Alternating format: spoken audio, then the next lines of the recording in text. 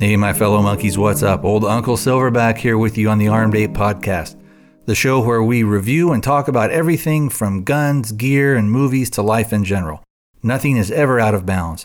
As always, everything we talk about has the end goal of making our lives better by cutting through all the marketing BS, using logic, reason, and honest discussions. I look forward to hearing from you soon and to your participation in the show. Hey, my monkeys, what is going on? Old Uncle Silverback here with you. Today is Saturday. It's the 13th of February, 2016. On the show today, I'm going to talk about two movies, and I guess we could classify both of them westerns. They have, in some ways, a very similar feel and kind of similar styles, and in some ways, they're also very different.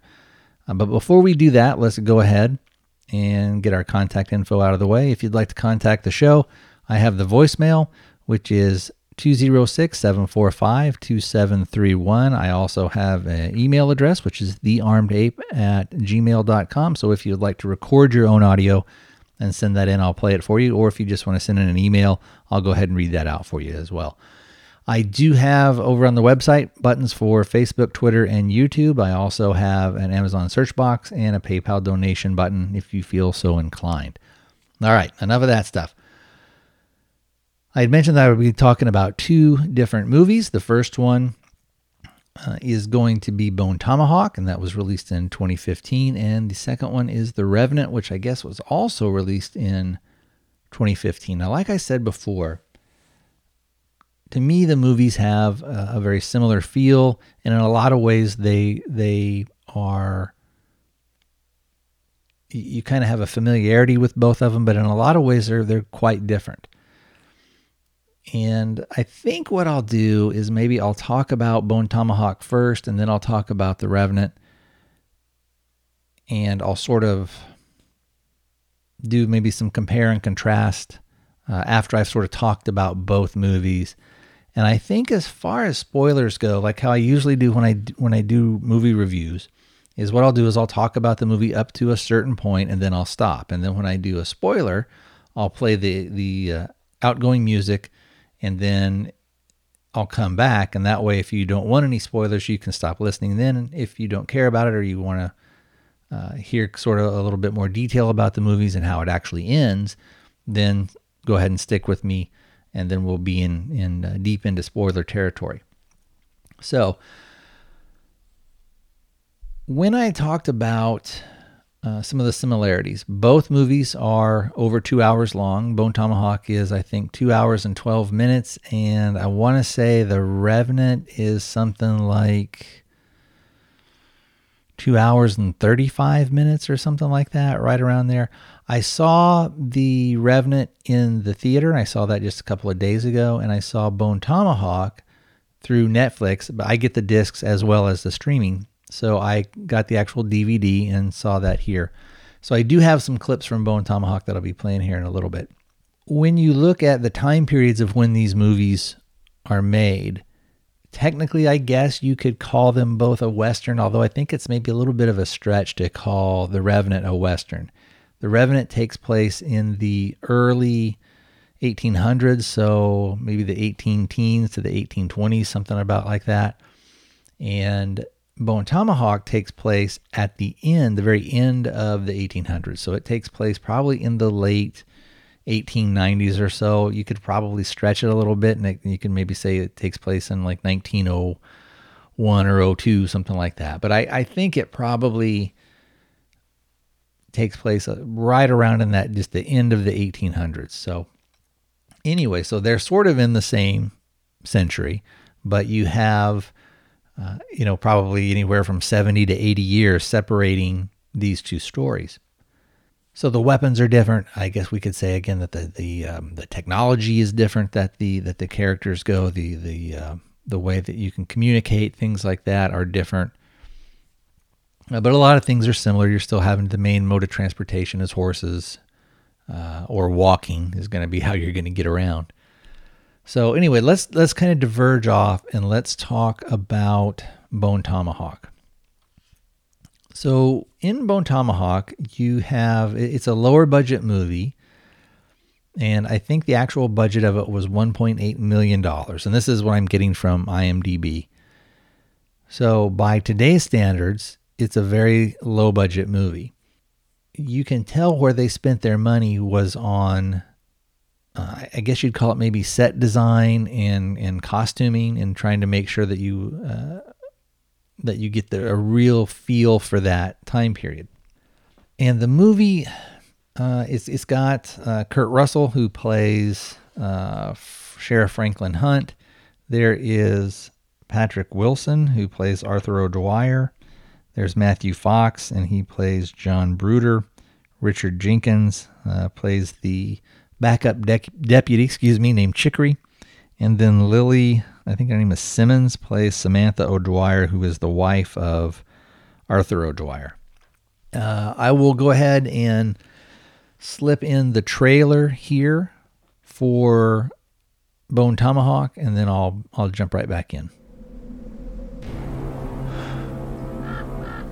Lean back. Tread right there. Bracing.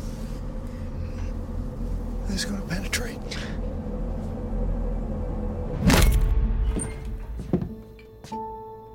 Good evening. Civilized towns, you look a man direct in the face when you talk to him. This isn't comfortable. Well, it's not supposed to be. Here's a situation. Serious. Mrs. O'Dwyer was abducted. She is my everything, and those savages have got her. God knows what they're doing to her, and every second that we delay. You know who did this? You don't have a name. How many of them do you think there are? It won't matter. You have no chance against any number of them. I'm coming with you. No, I need you here. And this is what the backup's for, to help an emergency, not stay back. I'm coming. We're making a 5-day journey in 3 days, riding along and sleeping the bare minimum. I don't know what's west of here. No cattle trail or anything else goes in that direction.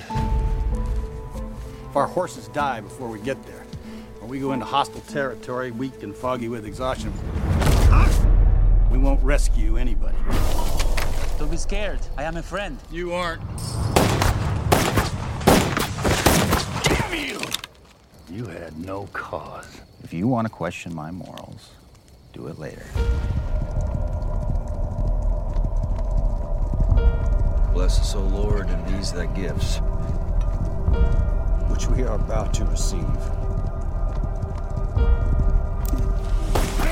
Ambush!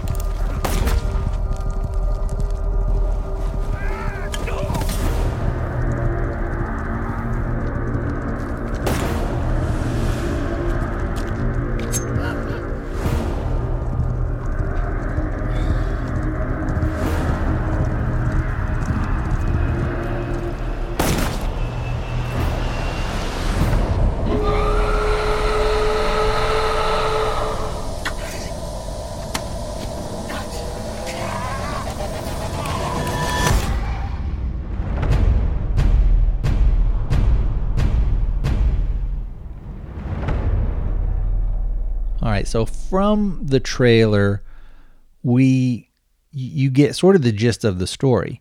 And what happens is there's a certain tribe of Indians that have come in, and they came into town, and they took Arthur O'Dwyer's wife, and they took one of the deputies that was at the jail, and they also ended up taking a character, I think his name is Purvis, played by David Arquette. So before we get too far into that, we know that they're going to go on a rescue mission to try and recover these people. So when the movie opens, you have Sid Haig, who a lot of you guys, if are familiar with horror movies or maybe a lot of the exploitation stuff from the 70s, will recognize him. And you have David Arquette. They are I guess for lack of a better term, we'd call them bandits or robbers. They're both murderous pieces of crap. So anyway, the movie opens up and they're basically killing these dudes at a camp, and they're robbing them. And then one guy takes a shot at him during the robbery, and David Arquette is saying, or Purvis, I guess we'll just call him by his character name. Purvis is saying, hey, I think I hear horses coming. And so they're going to try and go and hide out into the hills a little bit. They end up going across a Indian burial ground where they are attacked. And then about, I think it says 11 days later or something, Purvis, which is David Arquette, winds up in the town of Bright Hope, where Kurt Russell is the sheriff, and this is where everybody lives. This is the town that they go to. They end up, the backup deputy, who is Richard Jenkins, and his character name is Chicory. Chicory comes and tells the sheriff, hey man, I saw this guy and he was acting kind of weird, and I saw him outside of town and he was burying some stuff, and then he's over at the saloon now. So the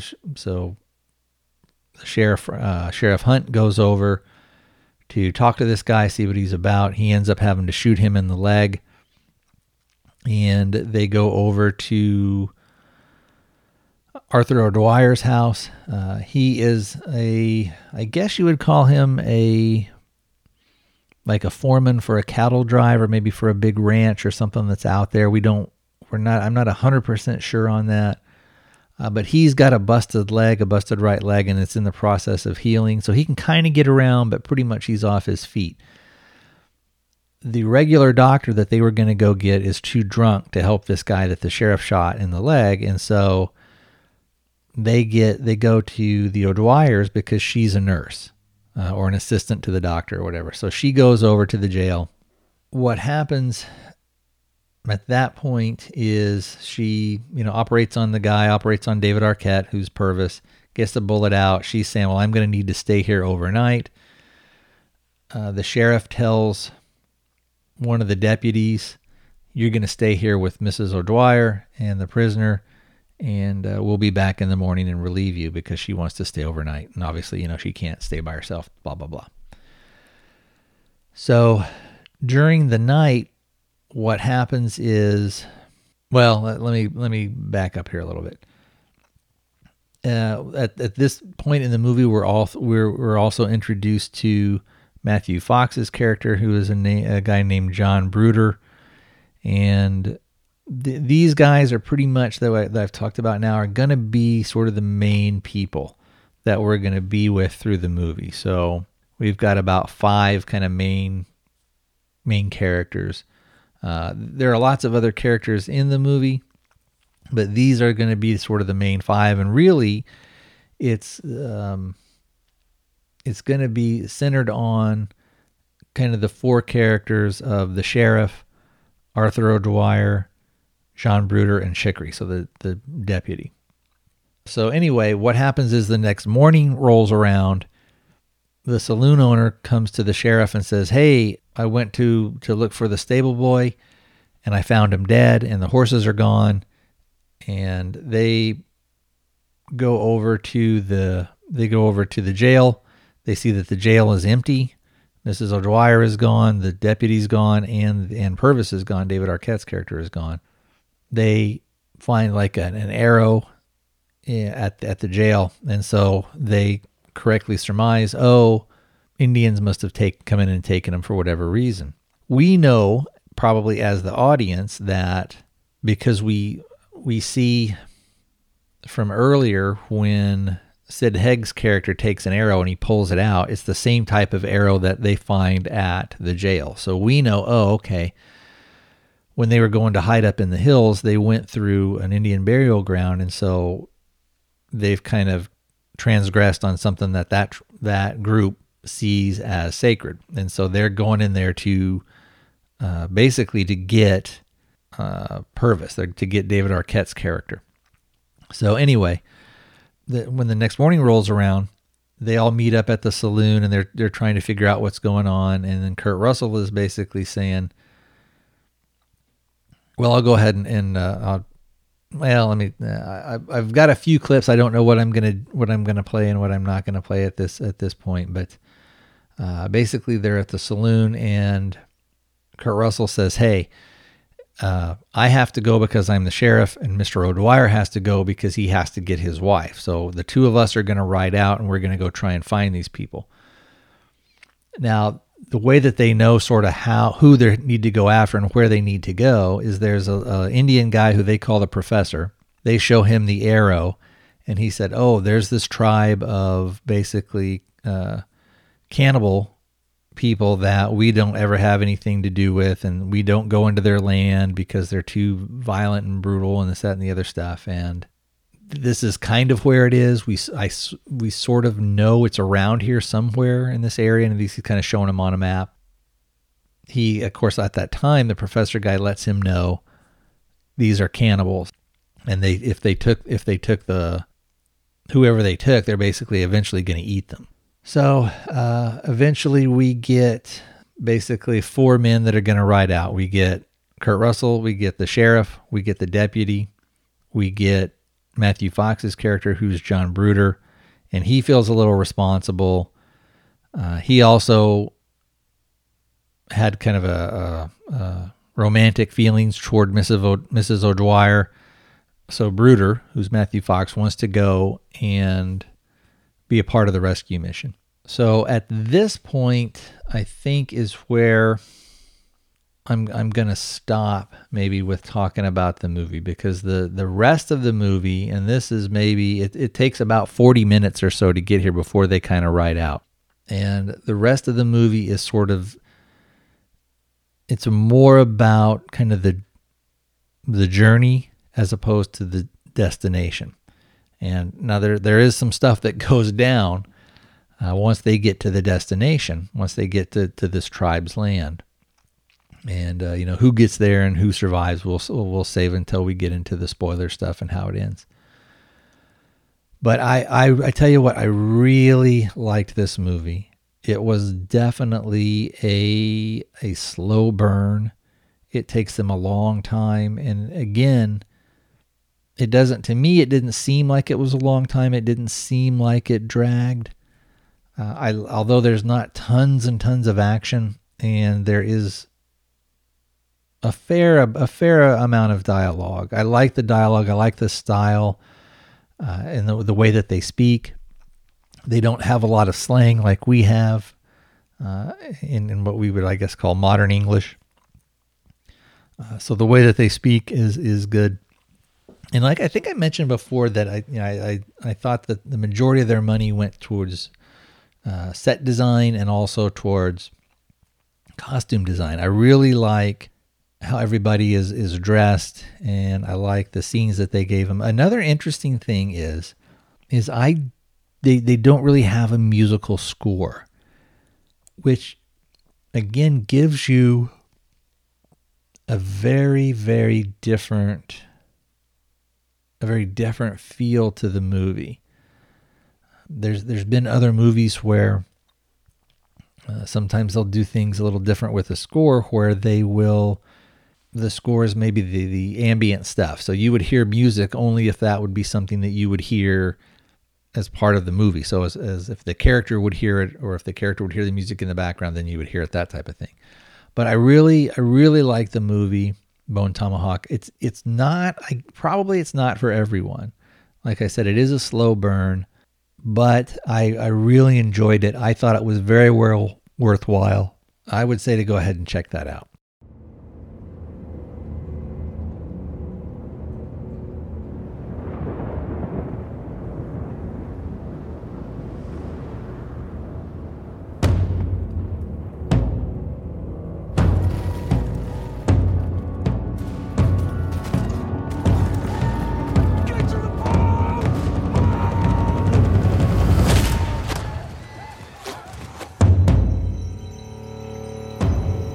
Safe thing to do is track a new course back up online. Then what we gonna do? Sit out there like a bunch of goddamn ducks? You and your half-breed son get to walk on out? I'm talking to you.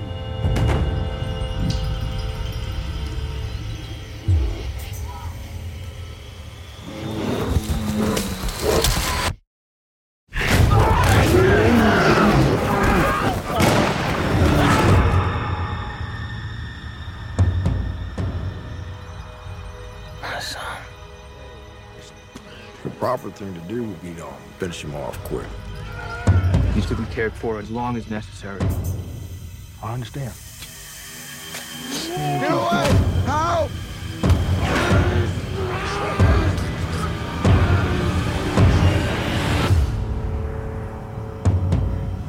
What happened? We did what we had to do. He was buried right. All I had was my boy. And he took him from me, you understand? He's afraid. He knows how far I came to find him.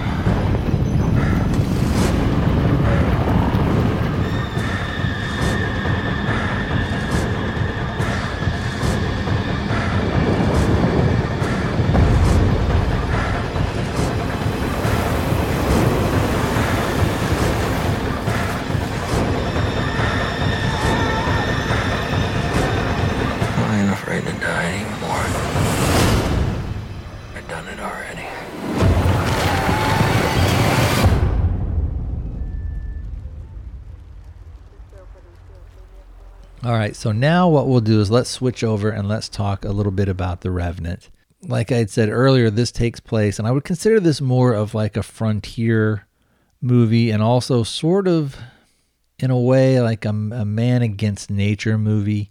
What the Revenant is about is Leonardo DiCaprio is a scout and kind of a guide for a fur trapping company, and they have a main camp, and then what they do is you have this guy who's, I don't know if they call him the captain, and I don't know if it's a military title or if it's just sort of the company calls him that or whatever it is. But anyway, they're out trapping, getting beaver pelts and things like that, and they've gone away from their camp. It's wintertime.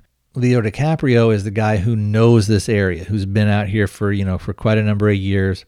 And he's also got a son whose name is Hawk. And the actor that plays him is a guy named Forrest Goodluck. And I've never seen him in anything other than this, with the exception of probably DiCaprio, Tom Hardy, Domhnall Gleeson.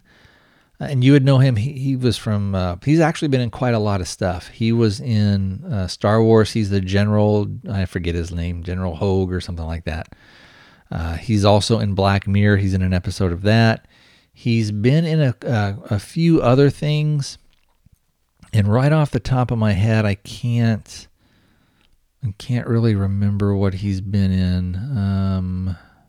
I remember it. He was in Ex Machina, which is another really good movie. And he's been in quite a bunch of stuff. So he's a guy I think that sort of is his star is going to be on the rise. It looks like he may be in like the new Harry Potter movie or something, or maybe he was in a Harry Potter movie. I think that's what it was. And I don't know if what he played, but I think he was in that. It looks like he's got some stuff in post-production, and he's filming some stuff for Star Wars Episode 8. But anyway, I like him as an actor. His part that he played in The Force Awakens, I thought he was a little bit over the top, and especially having seen him in other things and seeing what his role is in The Revenant, I really liked his role in that. I thought he had a sense of, sometimes they'll call it gravitas or something like that. But he had, in this role in The Revenant, you had a sense of him as a guy who was in charge of things, if that makes sense. And some of the other things I've seen him in his roles, maybe he's not as sure as himself, or he's, they're a little bit differently. But in this role, you could tell that while he wasn't, an iron-hard commander of these men, he was definitely in charge of it, and he carried himself that way. So anyway, the story is they've gone out to get furs, and they're going to bring them back, and they've got a boat. And if you've seen the trailer at all, you see that they are attacked, and this happens very early on in the movie, and they get away. They end up having to leave a lot of their stuff, and the Indians that attack them are, I think the chief's daughter has been taken by somebody, and so they're out trying to find them. And when they come across these guys, they're just like, well, hey, stuff's for the taking. We'll just go ahead and grab it. And so anyway, Leonardo DiCaprio's character, his name is Hugh Glass. Like I said, he's got a son named Hawk who is half Pawnee and then half, I guess, American is what Leo is. And kind of the main guys that we're going to be with in the movie is going to be Leo DiCaprio. We've got Tom Hardy, which plays a guy named John Fitzgerald, who's another one of these kind of frontiersmen. And he is definitely kind of the villain and kind of an unlikable character, and he's supposed to be. You have, like I said, Domhnall Gleeson, who plays Captain Andrew Henry. You have another guy, Will Poulter, who I guess has been in quite a bit of stuff, but nothing really I've seen. He's a younger guy. I think he's in his 20s. He's been in, I'm looking at his page here. He's been in quite a few things, but not a lot of it I've actually seen. I guess he was in Son of Rambo, whatever that is, back in 2007. And he's got several other stuff. But he was in The Maze Runner, which I never saw. He was in Code Black, which I guess is a TV series. Upcoming, it looks like he's going to be in It and War Machine and another thing, Kids in Love. So I'm not familiar with what those are. But anyway, he held his own. I thought he was a pretty good actor. Everybody in this did a really good job. I'd mentioned before that in Bone Tomahawk that the budget was $1.8 million. On this one, the budget was $135 million. And you can definitely tell the minute details that they have in the Revenant, from the weapons, from the clothes, from everything that they're doing, the camps that they go to, when they're at the main fort. The cinematography is breathtakingly beautiful. So anyway, let's get back to kind of the main story. Is they're out there doing the trapping. They get attacked by a tribe of guys, and I don't know what tribe they are. I don't know if it says if they're Pawnee, if what they are. I think they may be. I don't know. They kind of make their getaway. They end up having to leave a lot of stuff, and as they're making their getaway, they have to ditch the boat. They stash their pelts somewhere. They're going to come back for them later. And then they're going to try and make their way to the camp. So DiCaprio is saying, all right, well, we're going to go do this way. We're going to go around here and do this. And then Fitzgerald is always kind of, running his mouth saying, well, we shouldn't do this. We should do that, and blah, blah, blah, and sort of challenging everything. We also get a lot of flashbacks of DiCaprio's sort of early life when his son is a little boy, maybe 3 or 4 years old. His son now is probably 15, 16, maybe 17. I guess he's probably 16 or 17, maybe right around in there. I'm bad sometimes with ages, and sometimes, in the movie they have to cast a little bit older to get somebody who can actually do the performance. So I don't know if in the story, if his son is supposed to be 14 or 15, but the actor is actually, a little bit older. So again, I'm not sure. The guy that plays his son is, I believe, probably about 18 years old. I thought he did a good job in the movie. He doesn't have a lot of other credits, but he would be one maybe that I could see him doing some stuff a little bit later on. So anyway, they're going to try and walk back to the fort, and they're going to take some of the pelts with them. They're not going to, kind of what they can carry with them, which is way less than what they've actually got. As Leo is out in front, he's going out to kind of blaze the trail for him, and he gets attacked by a bear. Now, all this stuff we sort of know in the kind of from the trailer and things like that, so it's not too spoilerific. And then what happens is, anyway, he's attacked. He's mauled pretty badly. And some of the guys in the company are saying, like, well, we're being sort of chased by Indians. This guy is our guide. He's the guy who really knows how to get us back. We kind of need him. So they patch up his wounds. and they're taking him with them. And then it gets to a point to where the land becomes so rough that they can't physically carry him on the stretcher. And they're saying, and then Captain Henry says, all right, well, somebody's got to stay back with this guy. If he dies, he's probably going to die in the next couple of days. And so what ends up happening is the captain offers, he said, I'll offer an extra $200 or something, or $100 for each man that will stay back. Hawk is going to stay with him because that's his father. And then Bridger volunteers. And Bridger's a young guy too. He's probably supposed to be the same age as Hawk. So again, he's probably supposed to be like 16, 17 years old, tops.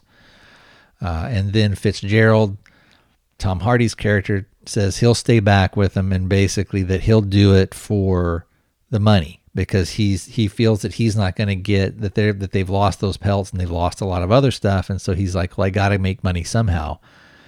So he agrees to stay back. Bridger says, I'll give him my share if he'll stay, that type of thing. And so also during this time, the whole time Fitzgerald has been saying, this guy's going to die, basically. Hugh Glass is going to die, DiCaprio's character. We might as well just put him out of his misery. It's not right to just sort of drag him around and make him suffer. He's not really doing that for any humanitarian stuff. He's just doing that because he wants to be able to get back to the fort as quick as possible. So at this point, Leo is pretty much comatose almost. I mean, he can kind of look around, but he can't really talk. He's been so badly mauled by the bear. They're camping. Bridger is off like fishing or something, or trying to scout around for some food. Hawk is off sort of doing the same thing. So it's just Fitzgerald and Glass. So it's just Tom Hardy and Leo DiCaprio that are in the camp. And of course, DiCaprio is just on a thing. During this time, Fitzgerald has been digging a shallow grave for him. What he tells DiCaprio, he comes up and he's talking to him and he's like saying, look, we both know you're not going to make it. Why don't you just let me end your suffering for you? Everybody will think you just passed away. It won't be a big deal. Nobody will know that you gave up. All you got to do is blink. And then so DiCaprio is like trying to say no, but he can't because he can't really talk. And then he's trying to keep his eyes open. He's like, no. And so you can tell that he doesn't want Fitzgerald to kill him. That he's saying like, well, kind of if he's going to go out, he'll go out sort of on his own terms. Fitzgerald just keeps saying, all you got to do is blink. All you got to do is blink. And then, eventually he's going to blink. It's not like he said blink like 3 times or close your eyes and keep them closed and then open them up and then do it again. He says it in such a way to where he can justify what he's going to do. And eventually DiCaprio just can't keep his eyes open anymore, and he kind of closes them tight and then he opens them. And then Tom Hardy says, okay, that's your sign. And then he starts to kill DiCaprio. He shoves a rag in his mouth and he's going to basically suffocate him. At that point, DiCaprio's son, Hawk, comes back and he tries to get Tom Hardy off of him. But you have to remember, guys like DiCaprio, Tom Hardy, they're full-grown men, and these are like hardened mountain men. So these guys are just strong as shit and tough as shit. And even though Hawk and Bridger are about the same age, and even though they would be probably considered pretty tough and pretty strong by today's standards, they're nowhere near as strong as somebody like Glass or Fitzgerald is going to be.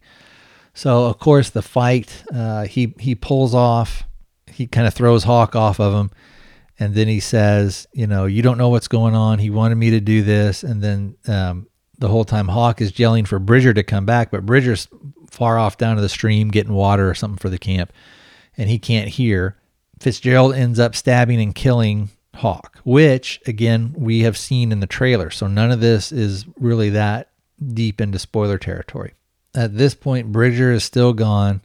Fitzgerald ends up killing Hawk, killing Glass's son. He drags him off and hides the body. And then he's getting ready to go ahead and kill DiCaprio, to kill Glass, when Bridger comes back.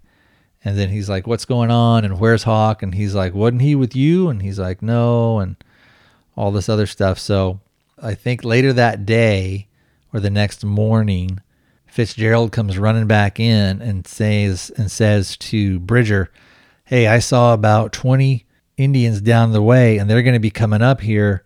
We got to get out of here. And then he doesn't want to leave DiCaprio. He's like, we can't leave him. We can't, we can hide. And he's like, no, if we're all going to die, look, he's dead anyway. We stayed here 2 or 3 days. And then Bridger's like, well, what about Hawk? And he's like, I don't know where he is. They may have got him. We got to get out of here. We got to leave. We got to save our own lives. We're all going to die unless we leave. And of course, this is something that Bridger would believe because they've been constantly attacked by this other tribe, or this war party, I guess I should say. So what he does is he leaves him his canteen, and Fitzgerald drags Fitzgerald drags Glass, who's Leo DiCaprio, over to that shallow grave, kind of throws him in there and covers him up with a little bit of dirt. And he's like, there, I gave him his proper burial. And because that's what the captain had told him to do. Captain Henry had said, look, you got to stay with this guy. And if he dies, then you got to give him a proper burial. And then you can catch up to us back at the fort. You see that in Fitzgerald's character, he does just enough to where he can always sort of justify his actions. And at this point, like I said, Fitzgerald convinces Bridger that they got to go. Bridger leaves his canteen, and on his canteen, he had done sort of like a circular design, like a spiral design. And so Bridger leaves him the canteen, kind of, I guess, with the hope of if the Indians pass by and they don't see him, he at least has a chance to maybe survive if I've left him some water. So at this point, it becomes sort of the journey of Leo DiCaprio kind of fighting against his injuries and fighting against nature to get revenge on Fitzgerald.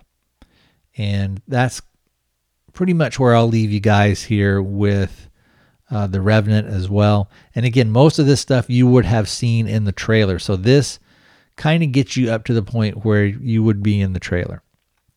So I'll go ahead and, before I do that, I would definitely recommend you see this movie. Again, it's a long movie. There is much more action stuff that goes on, so you don't get that long, slow burn. You do get things kind of broken up. The cinematography of this thing is gorgeous. It's beautiful. I don't know if they filmed it up in Canada or maybe in parts of the Rocky Mountains in the States. I'm not exactly sure where they filmed it, but it is breathtakingly beautiful. And you really do get the sense of, this would have been very similar to how it would have looked back then. So I would definitely recommend this movie. If you can, I'd say go see it on the big screen to be able to kind of get that, the gigantic vista of it and to experience on the big screen. But, I don't know. Most people nowadays, most of our TVs at home are big. We don't have a great big giant flat screen. We've got a regular flat screen, but it's like 47. But my cousin has one. I think it's like 70 inches was it 70? Yeah, I think it's 70 inches. And that is like being in a movie theater.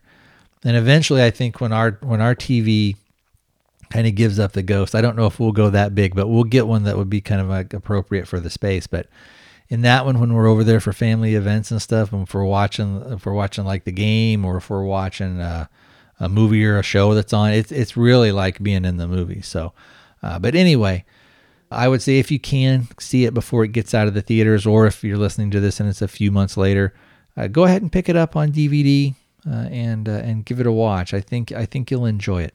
All right, that's going to do it for the first part of the show. Remember, after the outgoing music, I'm going to come back and I'll talk about some spoilers, and we'll kind of get with some of the ending and stuff like that. So, all right, my friends, I will talk to you next time.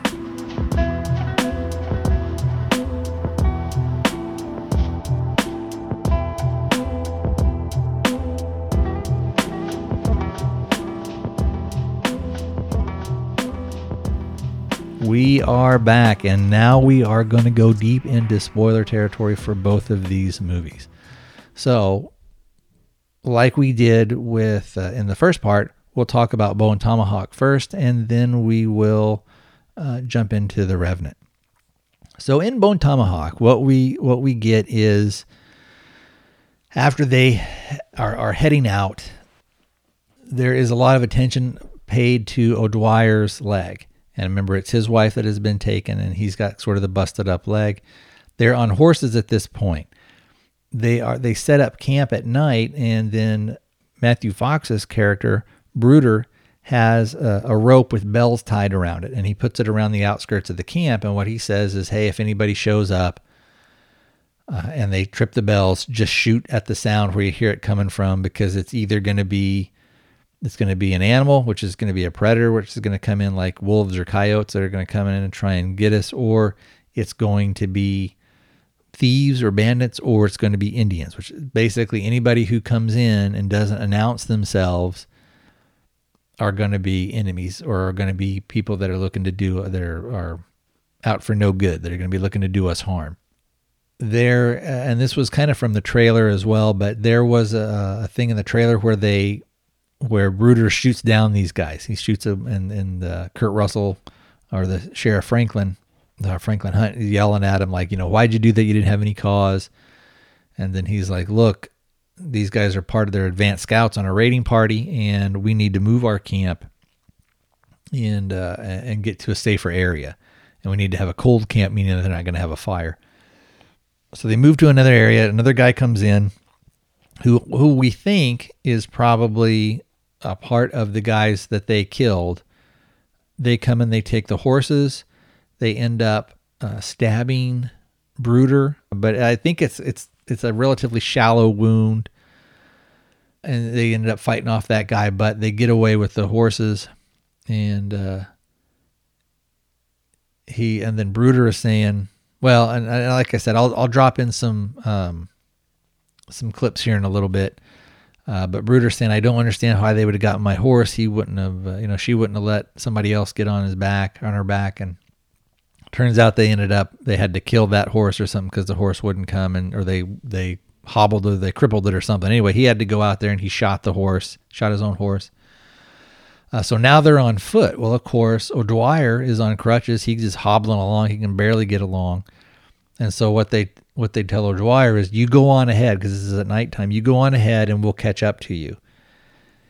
And they're changing their strategy a little bit, where what they're going to do is they're going to sleep during the day. They're going to make short camp sleep for 2 or 3 hours. And then they're going to keep going out and try and find this, I guess you'd call it like a small tribe, the cannibal tribe. At this point, there's kind of a lot of stuff that happens and kind of not, because it's more about their journey of getting from point A to point B up until we get toward the end of the movie. So basically, it's a lot about the struggle of O'Dwyer, and it kind of cuts in. At this point, you basically have two parties. You have O'Dwyer, who's pretty much by himself when he's walking around and what he's doing, and then you have Bruder, Chicory, and Sheriff Hunt, and they're going, they're obviously going at different paces and things like that. Eventually, the three able-bodied men, so the sheriff, the deputy, and Bruder, get to where the Indians are. They're going to go in there, and this is where it kind of takes a little bit of a departure from typical Western into almost like a supernatural horror type thing. It gets into it takes definitely a different turn. And what happens is that, and I won't do stuff so much chronologically, but we'll jump around a little bit so that stuff makes a little bit more sense. This tribe has been, I guess, so apart from others for hundreds of years that they've started to mutate a little bit, and they're almost like a different species.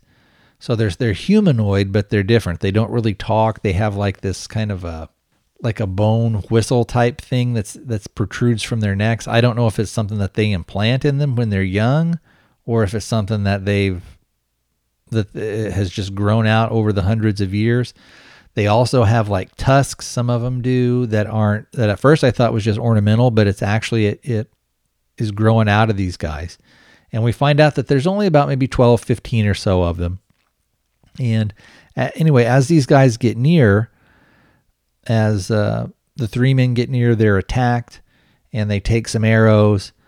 Bruder, who you think maybe you wonder, you think some of the stuff that he said earlier in the movie, you kind of wonder, oh, is he boasting about stuff? But you see, oh no, he's definitely a fighter. He's definitely kind of I hesitate to use the word badass, but he's a dangerous man, and he's not just all talk. He talks the talk, but he also walks the walk. And as they're approaching, they get attacked. And one of the things I liked about the movie is it seems like the Indians just sort of appear out of nowhere. But what they do is they're kind of camouflage. They have natural camouflage, so they really blend in. They have their bodies are covered with dirt and mud, and so even when they're coming up, you don't really see them. It's kind of a neat optical illusion. But anyway, they get close to him. They end up like kind of chopping off his hand because he's out sort of up above. He had gone up a little bit ahead to try and find some stuff. They come in. He ends up getting one of them before he is killed. Chicory and Sheriff Hunt are going up further. They get attacked. They're eventually brought into sort of the lair. These guys live up on top, kind of up on top of a hill, back into a cave. They're captured. They're brought in. They're put into, when we get into this cave, there's this big open area, and there's basically two cages. What you have is you have Mrs. O'Dwyer, you have the deputy, are in one cage, and on the other side of the room, that's where they've stuck Sheriff Hunt and Chicory. At this point in the story, we find out that the prisoner Purvis, who was played by David Arquette, had told them, we were these basically scumbag robbers, and the reason these people came is because we transgressed through their thing, and they killed Buddy, my partner, and then I was able to elude them or something and get to the town, and then that's why they came in to basically get me, and then they just took the deputy and Mrs. O'Dwyer just as sort of it was kind of fortuitous for them that they were just sort of there, wrong place, wrong time. They didn't have anything against them personally, and because they're cannibals, they're going to take them for food. At this point, we're nearing the end of the movie, and this is where some hardcore like brutality and stuff takes place. They yank the deputy out, they yank all his clothes off, and then they end up scalping him, and then they turn him upside down. So they're holding him up by his feet, and they take like this big like horse jaw, like almost like a fossilized horse jaw, and they just chop him right between the legs, and then they basically just chop him in half and rip him into two pieces. They're trying to figure out like, well, what can we do? How can we make our escape? And then they have some opium, and that's been put into a whiskey flask, and they trick a couple of them into drinking it. One of them kind of passes out, one of them dies. But they figure out that the Indians figure out that Kurt Russell and them have basically poisoned him, so they're going to bring him out. They pull him out, they knock him in the head. He's kind of semi-unconscious. Earlier, before, they had taken and thrown the flask because they figured out it was poison, had thrown it in the fire. So they come to Kurt Russell, they cut his stomach open, and they shove the flask inside his stomach. We also, I don't know if Mrs. O'Dwyer had been sexually assaulted by the guys. I think they had probably raped her. It wasn't clear, but from maybe some of the ways that she was acting and sort of how her clothes were, it looks like maybe that they had. I don't know. They don't really ever talk about it or say anything. So I don't know if they are going to maybe eat her or maybe keep her to like be breeding stock for their tribe. There are a couple of women that looks like they don't have any legs, and they had like these bones growing out where their eyes would be. So I don't know if they were blinded or if they were just like that. It was, again, kind of bizarre. At this point, though, they figured Mrs. O'Dwyer has told Sheriff Hunt and Chicory that, there's probably about 12 of them. And so they're like saying, okay, well, we've killed probably like 4 or 5 of them, so there's probably about 7 of them left. And then when Arthur O'Dwyer is coming up, because they've been leaving stones for him. They put like 4 stones in the direction that they're going. So he's been coming up, knows where they are. He finds out where they are. He goes up, And as he's coming, he kills, I think, 2 or 3 more. So there's maybe only about, at this point, maybe 5 left. He eventually makes his way in there. They're getting ready to maybe kill Kurt Russell's or kill Sheriff Hunt. And that's when O'Dwyer comes in, and he ends up shooting and killing, I want to say, the rest of them. There's a battle where, anyway, they eventually are going to be able to get out. They eventually make their way out. Kurt Russell stays behind, and I think there's 3 left. So I think O'Dwyer maybe killed a couple, and then there's maybe 3 other men that are left. And then it cuts down to where Kurt Russell is basically, he's not going to make it. His wounds are too great. He's been shot. He's been, stabbed and cut open and all this other stuff. And they leave him with a repeating rifle, with a lever action. And he basically says, well, when they come in here to get me, I'll finish them off. And then you cut to a scene to where you have Chicory, Mrs. O'Dwyer, and Mr. O'Dwyer are walking out, and you hear like 3 rifle shots, like bang, and then a bang, and then a bang. So they, as far as they know, there's probably not enough people left to come after them because they think that Kurt Russell got them. And that's pretty much how the movie ends. They're going to make their way back to Bright Hope. So again, I would highly recommend that you see the movie. Even sort of knowing it, you get most of the enjoyment out of watching it. So I think what I'll do here is I'll drop in some clips. They're kind of self-explanatory. A lot of them is just stuff when they're talking. The first, and I'm not exactly sure what order I'll go in, but one of them is going to be where you hear Bruder talking about how he's killed a bunch of Indians.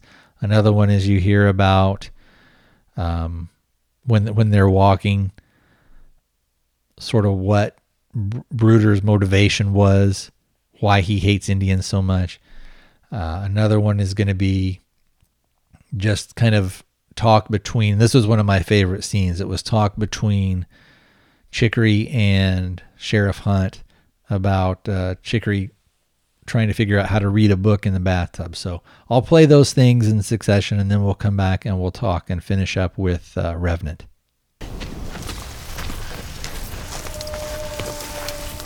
Do you hear that? That was a gust. That's a real musical gust. And? It's ominous. This is not the time for womanly imaginings. Go.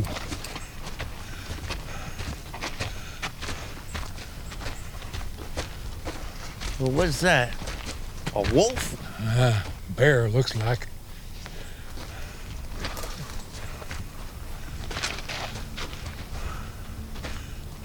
Is this some kind of sign? Keep out or something? We got permission.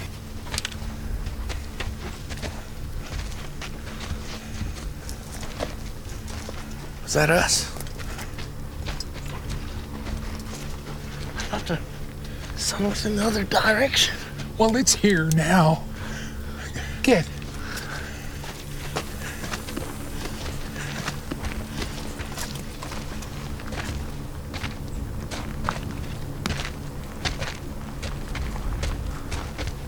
That's where we're going.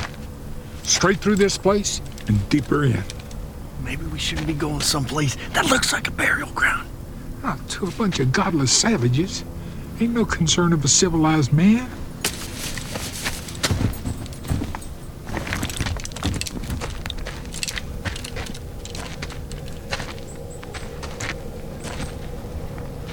Jail on fire safer than a place like this. It's better than sitting in that damn gulch. Riders coming in from one way and savages the other. You want to go back there? Go.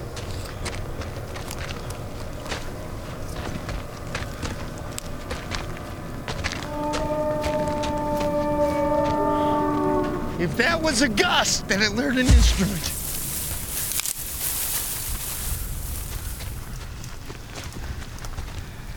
Listen clear. We are coming through here, like it or not.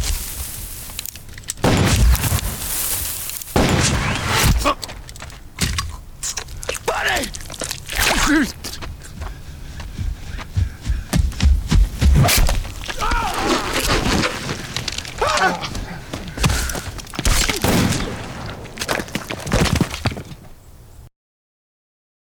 I'll get back to meet you in front of the jail in 15 minutes.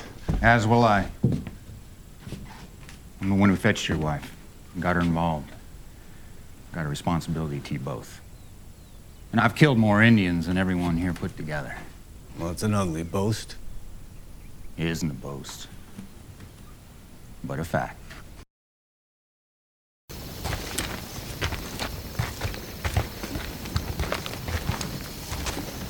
So, how many of them did you kill? Not enough. Oh, yeah. They were all, what do you call them? Warriors and braves? Mostly. Oh, some weren't braves. Some weren't men. Oh. An Indian woman is still an Indian. She knows how to use a bow and a spear, and so do her children. Why do you hate him so much? You should ask my mother and my sisters. Never met him. That's correct. Never did. Oh. Indians got him, huh? Let him alone, old man. Thing like that makes a considerable impression upon a 10-year-old boy. I'm awful sorry for what happened to him, but... boy, I don't think I could ever kill a woman or a child. Not even if, you know... Is it possible for you to close that aperture?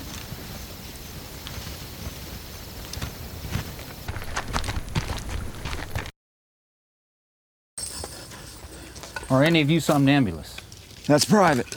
Me and sleepwalk. Oh. No, I don't. Me neither. No. Good. Sleep with your guns nearby, and you shoot anything that rings a bell. Could be an innocent animal, somebody lost. Our horses are hobbled. Any animal that comes at us is a predator. And any person that approaches a camp in the dark without identifying themselves is a criminal or a savage. You hear it jingle, point your gun and shoot. I'll probably beat you to the draw, but don't count on me to save you. Let it go. I can't. Hey. Hey! When you watch how you speak to the law. Sheriff especially. You aren't captain. No. I'm the most intelligent man here, and I intend to keep us alive. Oh, you're the most intelligent man here. Is that a fact? It is. Sheriff Hunt has a wife. So does Mr. O'Dwyer. And you're a widower. Yeah. What has that got to do with anything? Smart men don't get married. Well,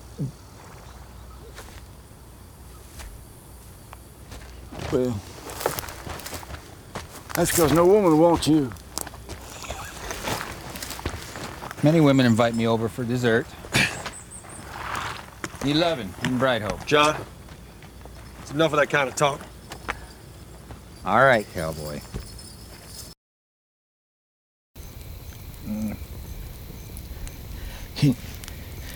Can you read a book in the bath? I don't understand what you're asking. Well, what I'm asking is, can you sit in a bathtub full of hot water and read a book? I never tried. Well, I heard about people doing it all the time, but every time I try it, I ruin the book. Splash water on it, and I get it wet, turning the pages. I've even dropped some in. Why are you so determined to read literature while taking a bath? Well, it's just nothing feels better than sitting in that tub. But it just gets so dull looking at your toes the whole time. What? Why don't you get a music stand? Like the kind the orchestra fella uses, or the choir master. Well, that's an idea. You put your book on that, right next to the tub. You keep a towel near so you can dry your fingers, before you turn the pages. First thing I'm gonna do when I get back is I'm gonna go get me one of those stamps.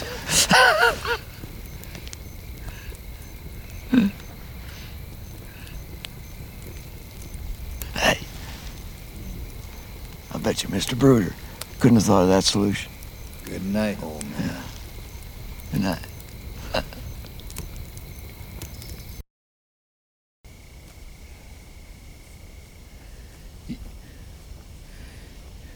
You shouldn't have shot those Mexicans.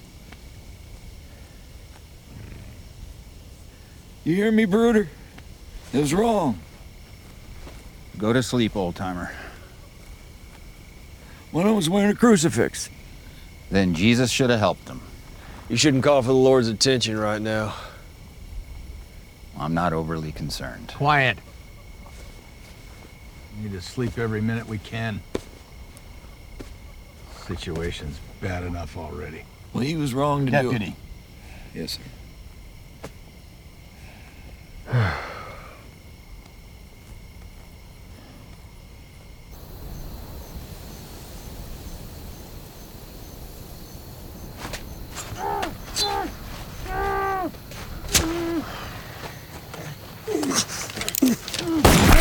Ambush!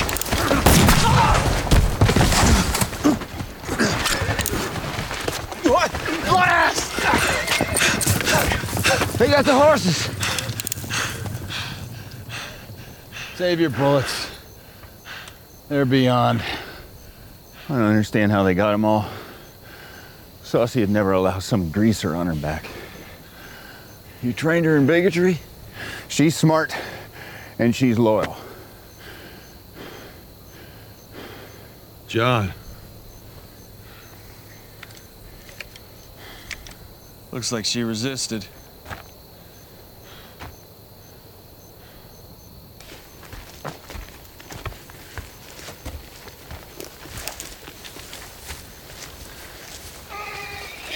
I'm coming.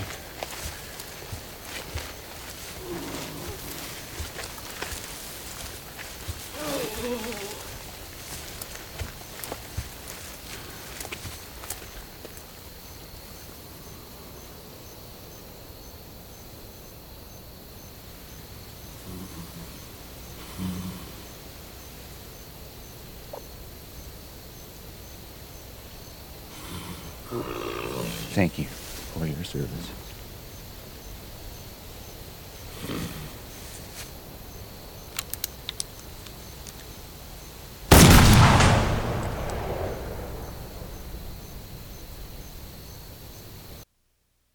All right, so I hope you enjoyed those clips. Again, once you watch the movie, or if you've seen it already, hopefully it'll bring back those were some of my favorite scenes in there, and it brings back some enjoyment for you. So now let's get to basically get back into the Revenant. So there is sort of a lot of stuff that happens, but pretty much it's Leo DiCaprio kind of avoiding Indians. He eventually kind of like crawls and drags himself around. He's getting better. He's getting to where is healing up a little bit and he can move around better. We cut back in between Bridger and Fitzgerald, who are trying to get back to the fort. And then we also cut in between the men that are with Captain Henry when he left and took the rest of the men with him. Eventually, those guys make it back to the fort, the Captain Henry and his men. And eventually, Tom Hardy, what's his character's name again? Fitzgerald and Bridger, eventually they make it back to the fort.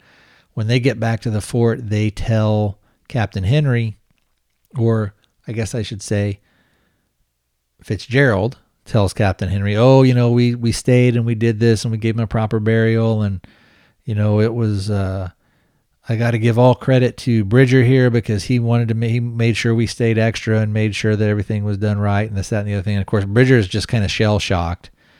And they say, we don't know what happened to Hawk. We think probably Indians got him, but we lost him out there. We don't know what happened. The captain says, okay, well, thanks for doing that. And basically he goes up and gives Fitzgerald like the $200 that he's supposed to get. And then he's like to Bridger, he's like, I know, you said you're going to give him your share and that you guys are still doing your agreement. You agree to do that. But I want to give you something. And Bridger just gets up and walks out. And then what Fitzgerald tells Captain Henry is, he's all tore up about this. He was close to those guys and he feels it's like his fault, this, that, and the other thing. So eventually what happens is the canteen that Leo had, he kind of loses it, and then another kind of trapping company who's French, they get his canteen because Leo eventually finds their camp, and it turns out that it's funny. There's so much stuff that kind of goes on with this too. Originally, I talked about that the war party that's out is looking for the chief's daughter, or the war chief's daughter, and they trade with this French company, and they had given, when they originally made the raid on Leo's camp, we'll call it, or Captain Henry's camp, and they took what was left of the furs and stuff. They gave them to the French company and said, we'll trade you these for horses because we need horses to, track down these people that have my daughter. And it turns out that the French guy, the guy that's running the French company out there, actually, he's the one that took the daughter. Of course, the war party doesn't know this. And eventually Leo, just kind of through happenstance or because they're kind of all around in that same area, he comes across their camp. He, at this point, is getting along a little bit better. It's been a few days. He's going to go in there to steal a horse so that he can get back to the fort and find Fitzgerald. The leader of the French company is kind of out by where the horses are hobbled, sort of away from the camp a little bit, and he's raping the daughter, and I forget her name. But anyway, he's raping her. And then Leo comes up behind him, puts a gun to his head, and says, be quiet. And basically he gets the daughter to go. She leaves. And then he gets the horse. And of course he's kind of discovered. And so they kind of chase after him. He shoots a couple of those guys. And during that, he drops his canteen there. Well, later on in the movie, one of the guys from that camp, who I'm not exactly sure what happened, but he ends up going back to Captain Henry's fort. Just sort of stumbles in and says, I need food, I need this, I need that. And what happens is they find that canteen. The guy is saying that when they're at the thing, they're saying, well, what do you got to trade for food? And he's like, I have these few silver pieces, I have this canteen, I have this stuff that I can give you if you can just give me food. Bridger recognizes that canteen. He's like, where did you get that? That's my canteen. I left that with Glass. And then at that point, they think then that Glass is alive, or maybe at least Hawk is alive or something like that. And then the captain is mad because what he thinks is that Bridger left him to die and that they didn't do what they said, which in part was true. But Bridger's saying, no, we had to leave. Fitzgerald said that there were Indians and they were going to come. We had to go or we would have died. And he's like, he doesn't believe him. He's like, no, you just left him. He said, basically throw him put him under guard. At this point, they go out searching for Leo DiCaprio. Captain Henry takes a bunch of men. They go out on horseback. They eventually find him. They bring him back to the fort. At this point, they start to patch up DiCaprio. And, of course, while Captain Henry was gone, Fitzgerald goes up, robs the safe, gets all the money, and he heads out. He leaves. Once they bring DiCaprio back, Captain Henry goes looking for Fitzgerald, because he's and he gets the story basically from DiCaprio, and DiCaprio says no, he was telling the truth. He wanted to stay, but Fitzgerald tricked him, and he also stabbed and killed my boy. So now that they know Hawk's dead. And so then what happens is, and I'm not sure why they don't take more men with them, but it's just going to be him and Glass. So Captain Henry and Glass are going to go out. They're going to get after Fitzgerald.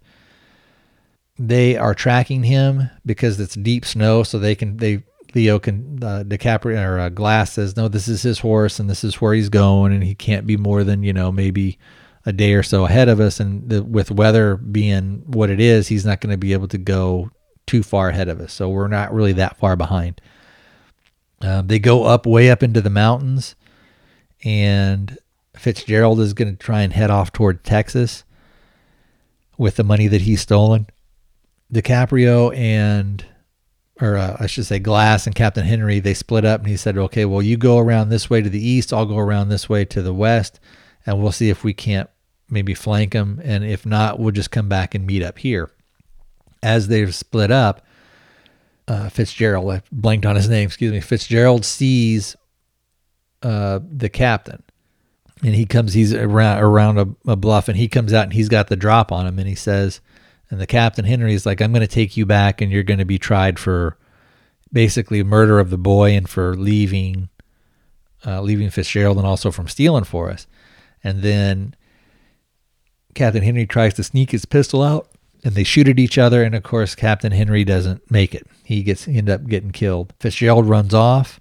Glass comes around. He finds Captain Henry's body. And then what he does is something very clever. He goes down and he takes a stick and he changes clothes with Captain Henry. And he dresses Captain Henry's dead body in his furs and stuff that he was wearing. And then he uses the stick, this big branch, he ties him onto the thing. And then he has the horses going out through this open field where he knows that Tom Hardy will go ahead and shoot at him. So as the horses are walking through, Tom Hardy is up on a little bit of a ridge, and he shoots what he thinks is Glass. Glass falls off who he thinks is Glass falls off the horse. Tom Hardy eventually comes down, and what Leo had done is he had propped up Captain Henry on the lead horse, and he had put himself in Captain Henry's clothes draped over the back of the other horse. So when Hardy comes down to make sure that he's dead, he and Leo get in a little bit of a gunfight. But of course, these are just muskets. They're cap and ball, so you only get one shot. Leo kind of clips him in the shoulder, Glass clips Fitzgerald in the shoulder. They end up kind of doing a big chase. They end up at the end having a fight scene. And Fitzgerald is, basically running his mouth the whole time like, oh, you would have left. We'd have done the same thing. We did what we had to do, blah, blah, blah. DiCaprio has a tomahawk, and then, Glass has a tomahawk. Fitzgerald has a kind of a big hunting knife, a camp knife. They end up fighting it out. It's a pretty brutal fight.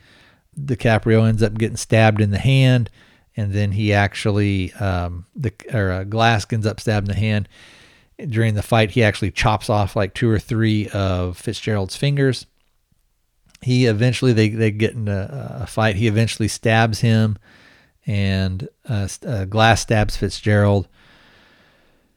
At this same time, there's a stream, and across a pretty, more of a big wide creek bed, I guess. And across this, you see that that war party is coming back, and they've actually got the daughter with them. They found the daughter.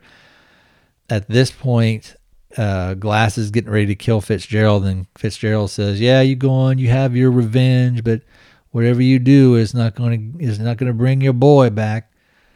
He's still going to be dead." And then so what Glass does is he sees the Indians, and then he puts him in the stream and floats him down to where the war party is, and you don't see it, but you just hear Fitzgerald screams. They, I guess, kill him or whatever they're going to do. And then as they come by, they see Leo DiCaprio as the war party is coming by. And then you see the daughter, she's on horseback, and she looks at him. So basically the reason that he's going to live is because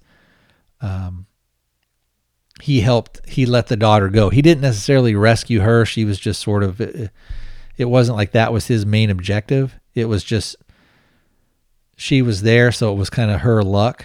It was like, well, good luck to you, because you're going to benefit from my actions.